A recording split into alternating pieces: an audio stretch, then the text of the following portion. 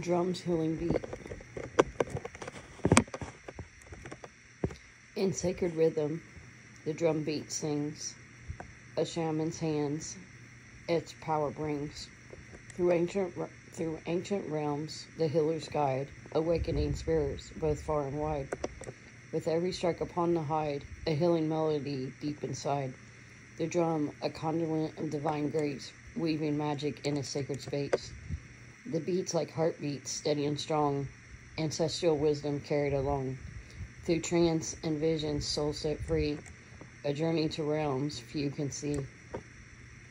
The rhythms pulse a soothing balm, releasing wounds, bringing inner calm. The shaman's touch, a gentle caress, healing wounds within as a sacred process.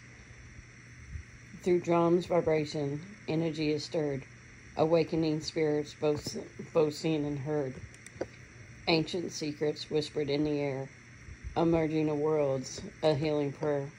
So gather around and let the drum be your guide. Let its enchanting rhythm your spirit reside. In the shaman's hands, its power revealed, a sacred healing in every beat concealed.